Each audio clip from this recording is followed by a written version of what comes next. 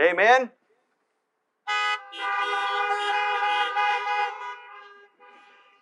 Well, I want to invite you to turn in your Bibles or on your device to John chapter 8. We're going to continue trekking through this amazing gospel according to John. It is a narrative about Jesus from his closest friend, John.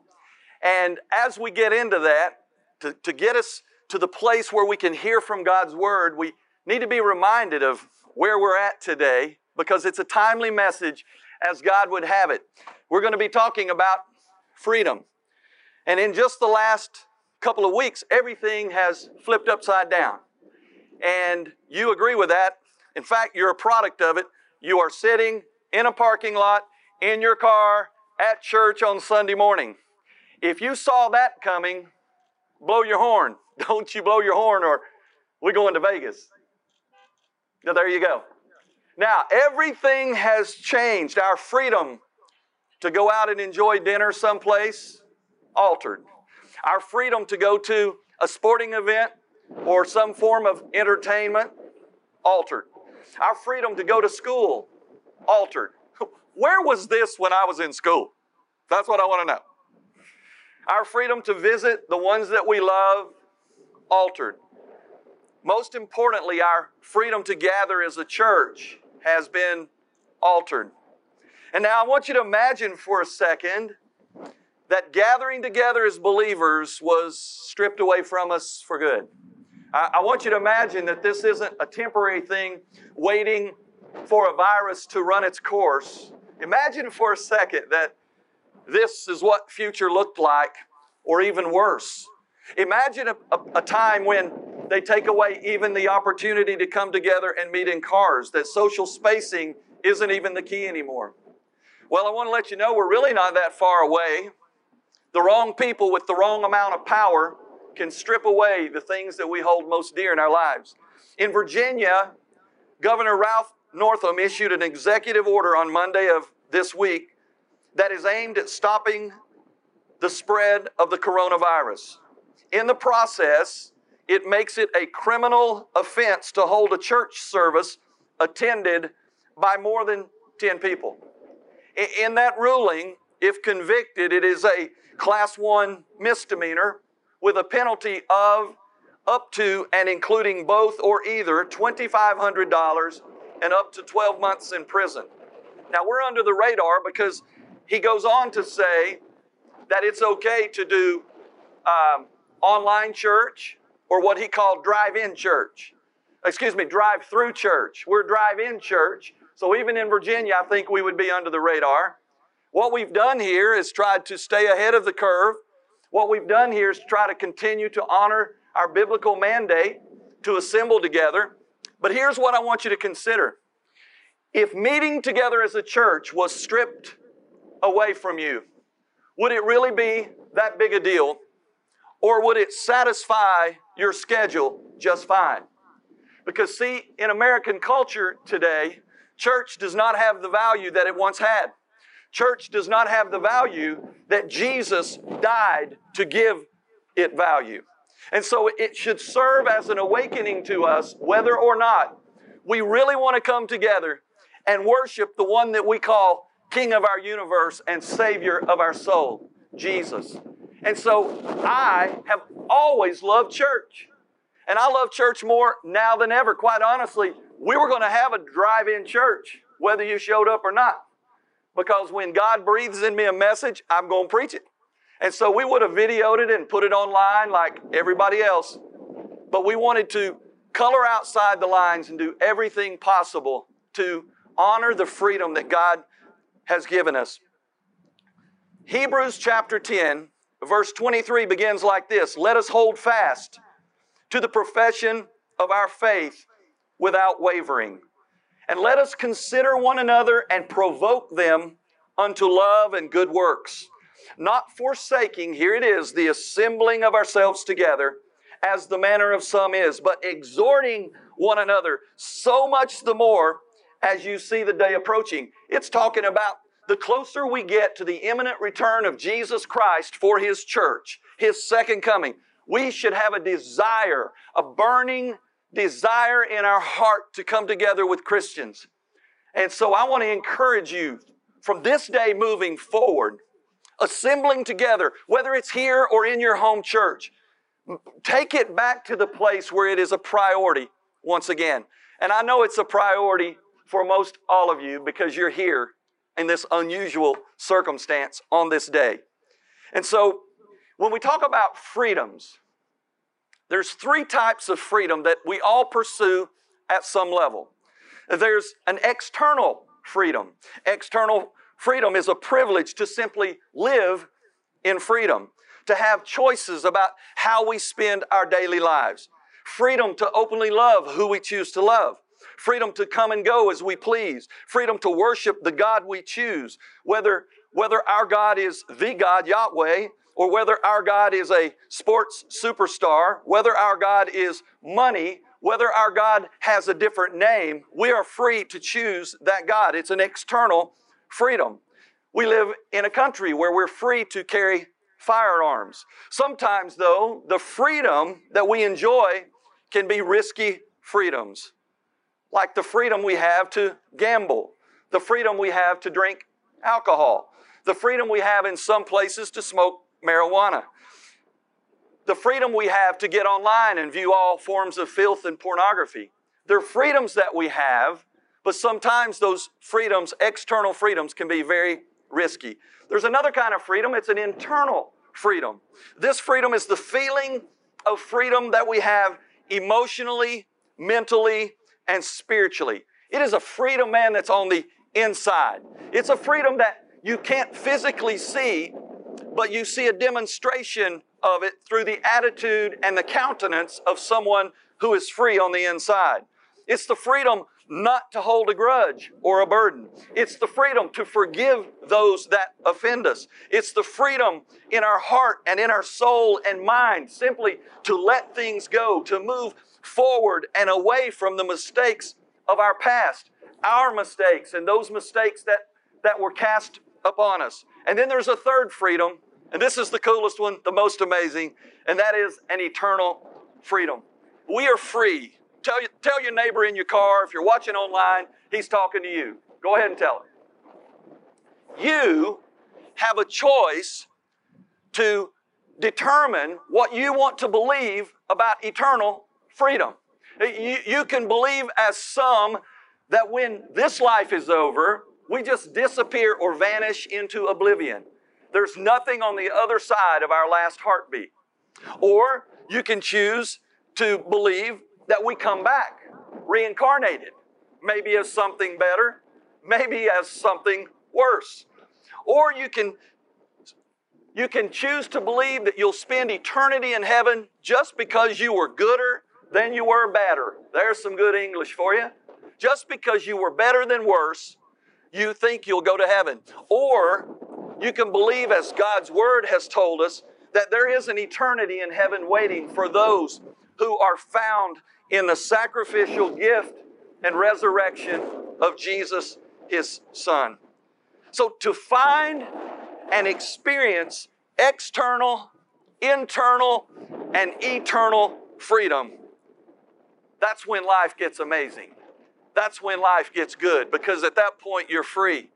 And I want to tell you today, not based on my word, but based on the Word of God, that freedom, those three freedoms are only accomplished through Jesus, God's Son. And that's who we're here to speak about and to worship on this day. Amen? Now, I want you to know I'm a huge fan of freedom. My parents would tell you that as a child, often I was more free than I should have been. Meaning this, I never have liked a lot of rules and guidelines. They just don't work for me. I like to buy my free spirit. You know what I'm saying? And so it's always been difficult for me to be bound. And because of that, it's why I so appreciate our military, those who are actively protecting this thing we call freedom, those who are now veterans who have served in the past protecting this thing called freedom, those who have died protecting this thing called freedom. It's why I appreciate police officers. Now, I appreciate them more when they're behind somebody else's vehicle with the lights on, but I appreciate them for taking care and protecting me while I am enjoying the freedoms of this land. If you go to New York, there's a statue that the whole world is familiar with, the Statue of Liberty. And below it is this inscription. It's a poem written by Emma Lazarus. It says, "Give me your tired, your poor, your huddled masses, yearning to breathe free.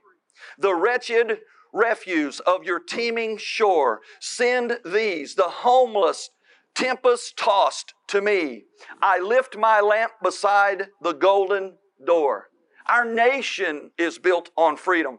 At the foot of that statue is a broken chain representing bondage being broken in a free country. But I want you to know that freedom doesn't find its origin at the foot of the Statue of Liberty. The idea, the principle of freedom that we enjoy finds its origin in the second chapter of God's eternal, timeless, infallible Word. In Genesis chapter 2, we find freedom. And freedom comes with restrictions. People want to think freedom has no restrictions. Unrestricted freedom is not freedom. I want you to see what this looks like in its origin in Genesis chapter 2, verse 16. It says, "And the Lord God commanded the man, you are free," everybody say free, "to eat from any tree of the garden." And God says, "Adam, I love you, man. You're created in my image. You're the pinnacle of all I've created. You are free, bro, to eat of any tree in the garden." I mean, it's abundance is that freedom.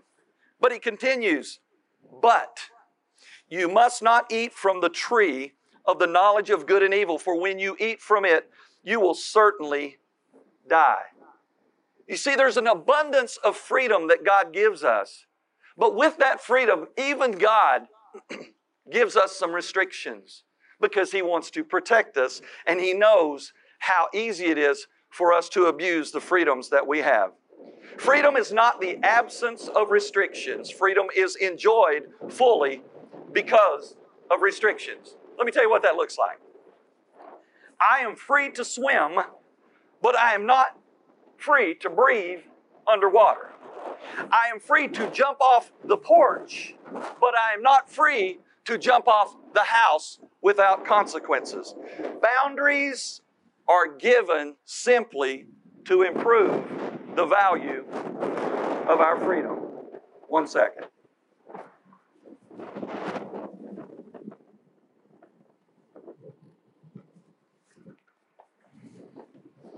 I've never had to do that before in church in my whole life. So today there's some confusion about freedoms. In our world today, there's many people who claim Christianity.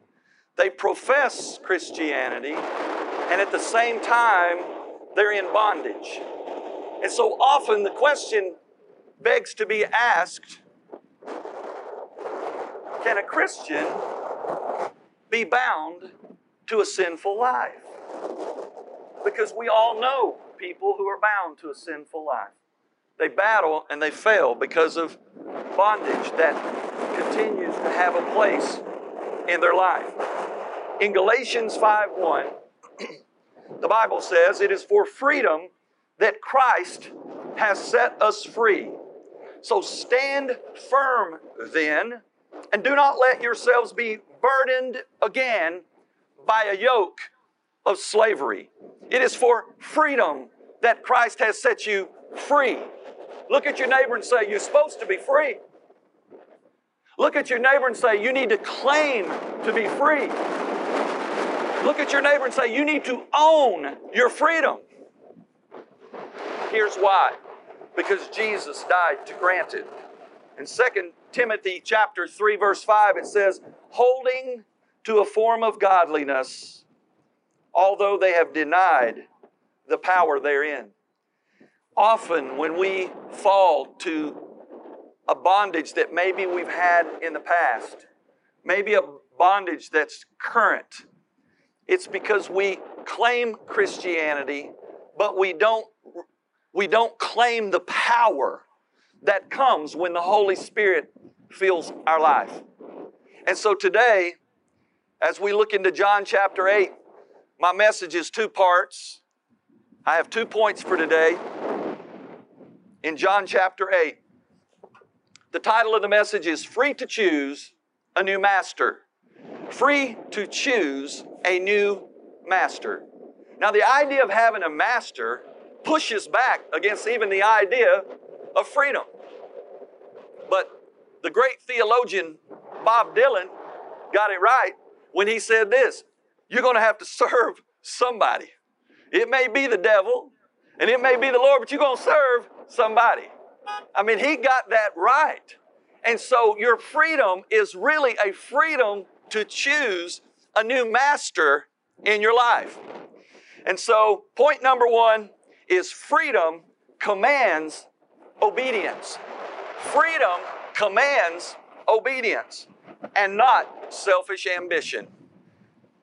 In John chapter 8, verse 31, it says, Then Jesus said to those Judeans who had believed him, Jesus said, if you continue to follow my teaching, then you are really my disciples, and you will know the truth, and the truth will set you free.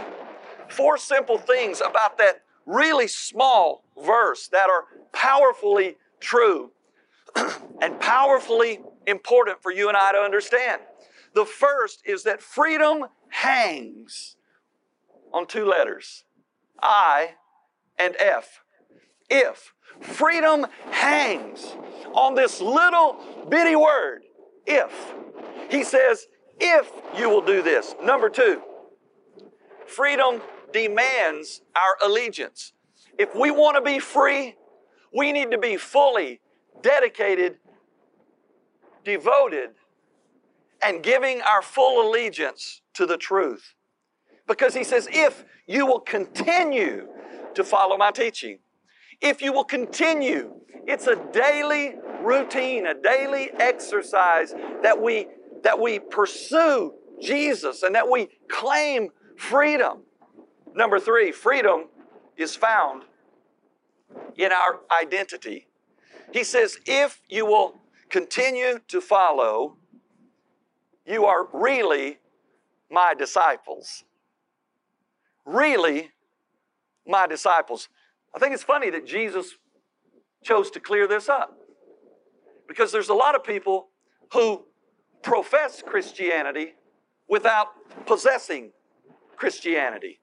There's a lot of people who are Christian by name, but they're not really disciples, sold out followers of Jesus. The world's full of them. Jesus says, if you continue to follow my teaching, you really are my disciples. Number 4, freedom is built on truth, because Jesus says the truth will set you free.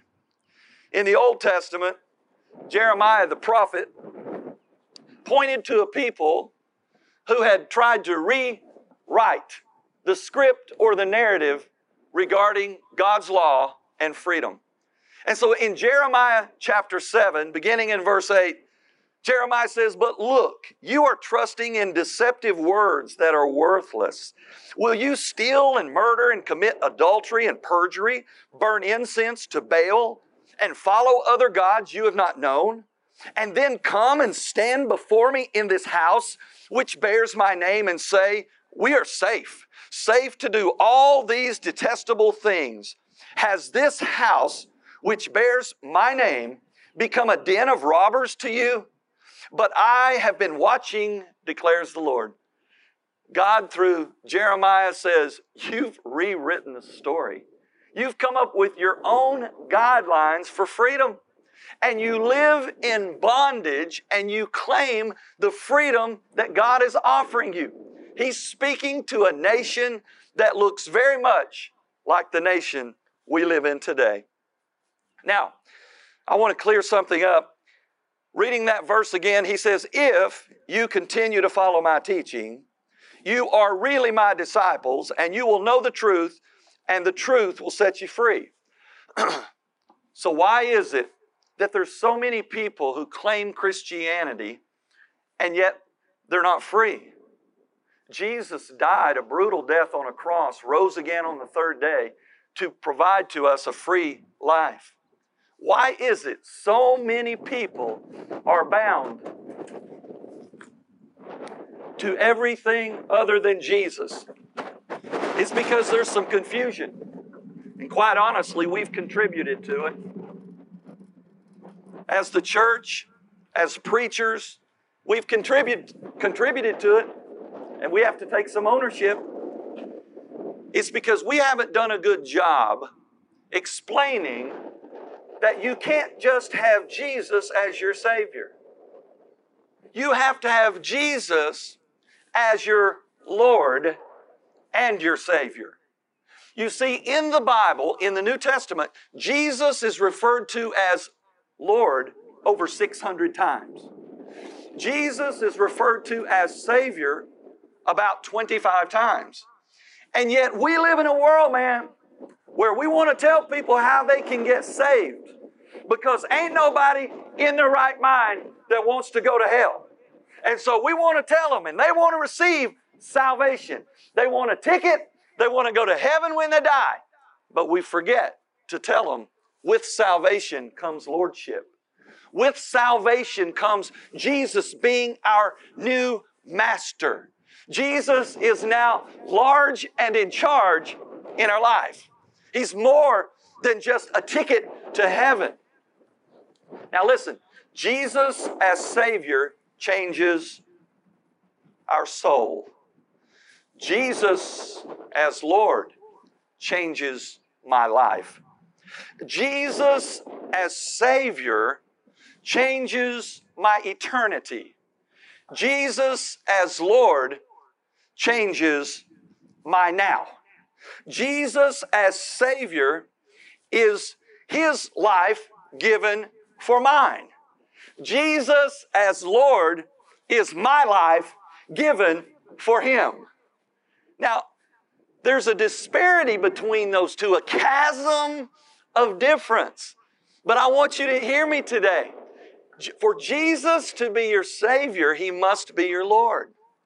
And because He's often found to be Savior but not Lord, often there's bondage and there's a lack of freedom in our lives. Now, I'll paint it a different way. I want you to understand how easily we are entangled to the things in this world when we should be free. And often what we do in our Christianity is we run free. But we have this one little stranglehold, this one little point of bondage that we tolerate and we live with. Kendra and I, just the other day, Kendra called me. She said, "Joel, do you have any mouse traps?" I said, "No, I don't have mouse traps." We've been in our house for a couple of years, hadn't seen a mouse. We got a mouse. And Kendra's like, "We hate mice. I ain't even that fond of Mickey mice." Okay? We don't even like mice. Okay? I hate them. And so if you are with Animal Lovers Activist Group, this preacher hates mice. And we won't live. We will not coexist with a mouse.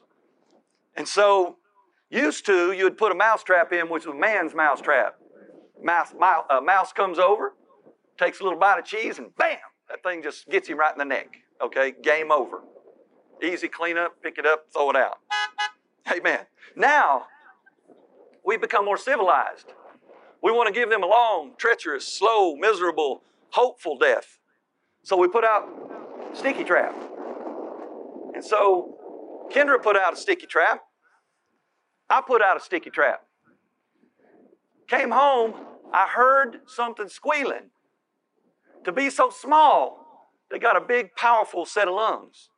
And this little mouse had 2 little bitty feet stuck in the sticky trap. That's all. Head was free, other legs free, tail free, belly free, 2 little bitty pencil point feet stuck in the trap. And he was fighting for dear life to get free. And I know he was thinking, I think I can. I think I can. I think I can. If I can just get this. And he's pulling. And the trap is saying, you ain't going nowhere, bro. You are here. All right? Now, I could have let him die a slow, miserable death. Kind of wanted to. Because he had gone into our pantry, sampled about everything we own like a buffet. Got into a car seat that we had sitting in the garage floor, and he probably found a buffet there. And he ate the whole bottom out of that car seat. And so I was at a crossroads. Do I take this mouse and set him free?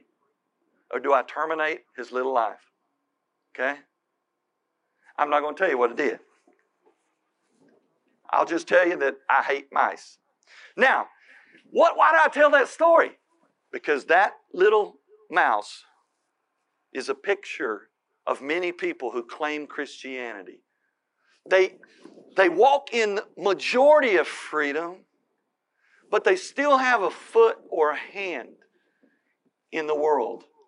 They're still bound by that one thing. And I want you to know, even if it's a small thing in your life that has you connected to something that God does not want you connected to, it will spoil your freedom. And listen, and ultimately, it can end your life.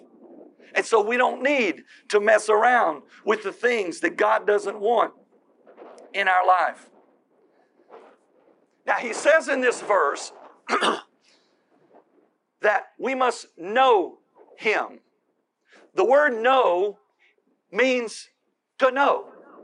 Now, many of you say, if I said, are you a Christian? Yeah, I'm a Christian. Do you know Jesus? Yeah, I know Jesus. The word know implies a relationship that's reciprocal. In other words, you know him and he knows you. Now, we all know people who are name droppers, right? And they'll say something about a celebrity, or they were talking to, some famous person. But for it to be a true relationship, it's reciprocal. Over at Second Baptist Church, they have a staff member. His name's Craig Witt. And Craig is their pastor of discipleship, and he knows a lot of people. He drops a lot of names. Some people that you hear on the radio, Tony Evans, Priscilla Shire, some of those people you hear about on the radio, Johnny Hunt, famous football players, all over the map. He knows them. He'll throw his name out. But here's the difference. We can be used to, when I was working over there, we'd be somewhere and they would call him. They would call Craig. Now that's a relationship where they know each other both ways. Now you say, well, Jesus is God. He knows me. Yeah, but he may know you, but he may not know you in relationship. In Matthew chapter 7, verse 21, the Bible says, not everyone who says to me, Lord, Lord, will enter the kingdom of heaven, but only the one who does the will of my Father who is in heaven. Many will say to me on that day, Lord, Lord, did we not prophesy in your name? Did we not tell people that we're believers? Did we not claim Christianity? Did we not tell people we were Christian? Did we not go to church? And Jesus says, then I will tell them plainly, I never knew you. Depart from me, you evildoers. And so it's important that we know Jesus and he knows us. And in that knowing is a relationship where there's allegiance, where there's faithfulness, where there's committedness, where he's not just our Savior, but he is the Lord and Master and King of our lives. So tell the person sitting in the car, sitting on the couch, freedom commands obedience. Number 2, freedom requires ownership, not another excuse. Ownership meaning that you just admit and confess and own the reality of who you are. In verse 33 of chapter 8 of the Gospel of John, it says, we are descendants of Abraham. Jesus just told them, he says, listen, if you'll come to me, if you'll know me, you'll be free. And so they fire right back and they say, hey, hey, hey, man, we are descendants of Abraham. And we have never been anyone's slave. So how can you say you will become free? Did you hear that? These are Jewish elite, the religious people of the day. And they're looking at Jesus and they're saying, what do you even mean you can set us free? We've never been bound to anybody. We've never been a slave. How easy it is to deny the reality of our bondage. How easy it is to make excuses for who we really are. And what all Jesus is looking for is for people to own who they are. Just to say, you got me. That's who I am. And then Jesus can do a work in your life. He just wants transparency. They had forgotten about their bondage. They had forgotten Egypt. They had forgotten Babylon. They had forgotten Assyria. They had forgotten the Chaldeans. And now they had forgotten that they're in bondage in Rome. So easy to make excuses. And all Jesus wants is transparency because we're all naked before God. He knows who we are. We may hide it from our spouse. We may hide it from our children. We may hide it from our parents. We may hide it from the government, but we cannot hide it from the God who created us. So freedom begins with our ownership of the bondage that we're in. Now, it's kind of funny. Our human nature in the culture we live in, we just don't like to confess brokenness. In fact, we want to embrace it and call it okay, even though it may stand adamantly opposed to the Bible. And Christians do that. I get frustrated sometimes, not because of what lost people do. Lost people should act like lost people. If you're lost, you can live like hell. That's where you're going. That's who your father is. The Bible says your father the devil. You should act like that. That's what lost people should do. But if you're a Christian, you shouldn't act like lost people. We should act like Jesus. Instead, we continue to embrace the things that God rejects. So freedom requires ownership. I want you to tell your neighbor, you just need to own it. You've been wanting to tell them? Tell them. You just need to own it. So today, I want you to know something. In this parking lot, certainly in this valley behind me, there's many, many people who are bound.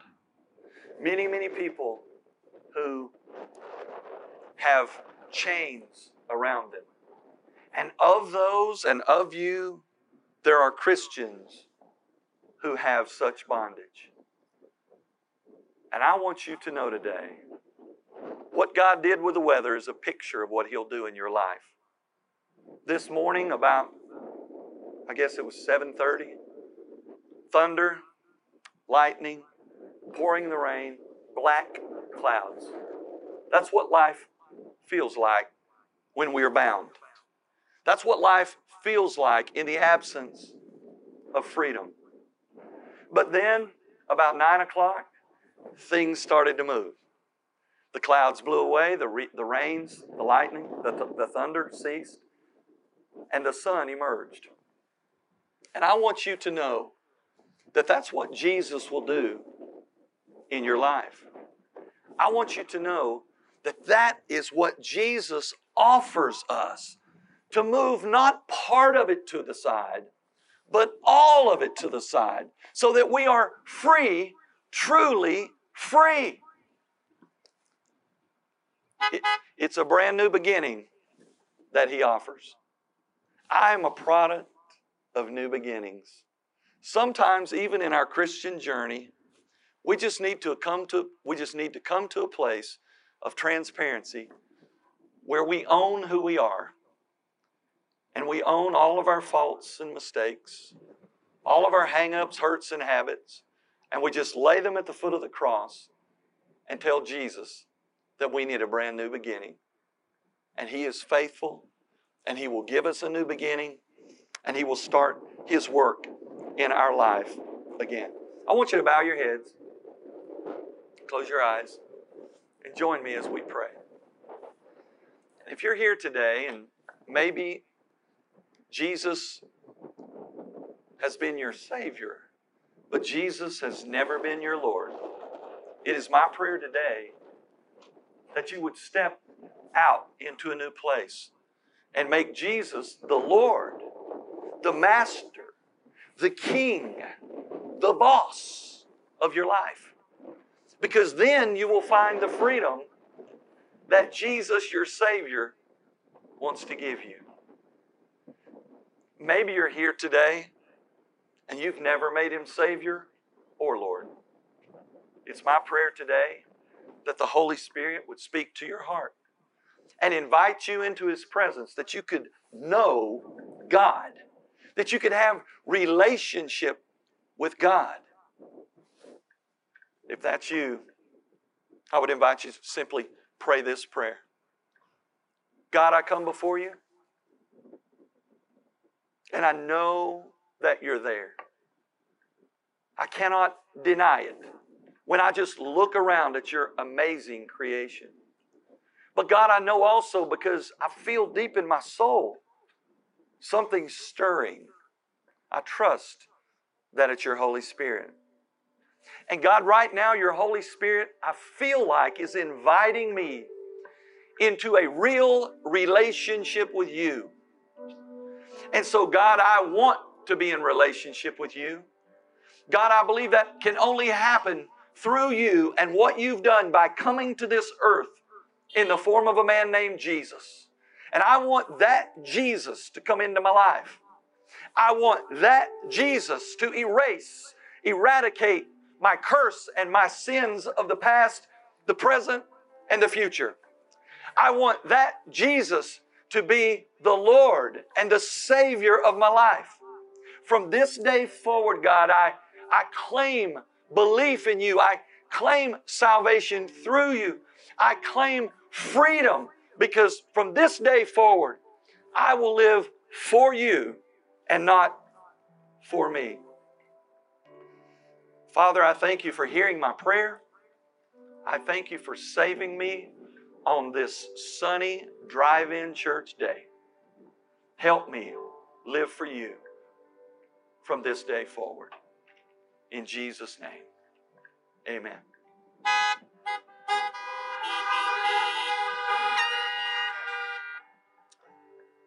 And for the rest of us, as we leave after this song, the challenge for you, the challenge for me, is to surrender to Jesus more fully and let Him be the absolute pinnacle, the apex of lordship in our life.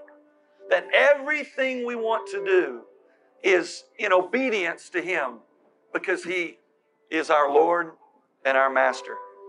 And then this week, I want you to pray in particular for two things. First, I want you to pray for our nurses and doctors, both here and around the world, who are on the front line battling this invisible enemy called the coronavirus. And I want you to pray for our national leadership, that they will have discernment and wisdom in how to continue to suppress and to contain this terrible disease. And if you'll do that, God will hear and God will do mighty things. And lastly, I want to say thank you for joining us here at the Church at Sturkey Hills Drive-In Church. Be blessed. Have a wonderful week and wash your hands. And with that, let's sing a song Our offering attendants will be standing on the road if you choose to give offering that way. If not, if you're a guest, this is for our people. God bless.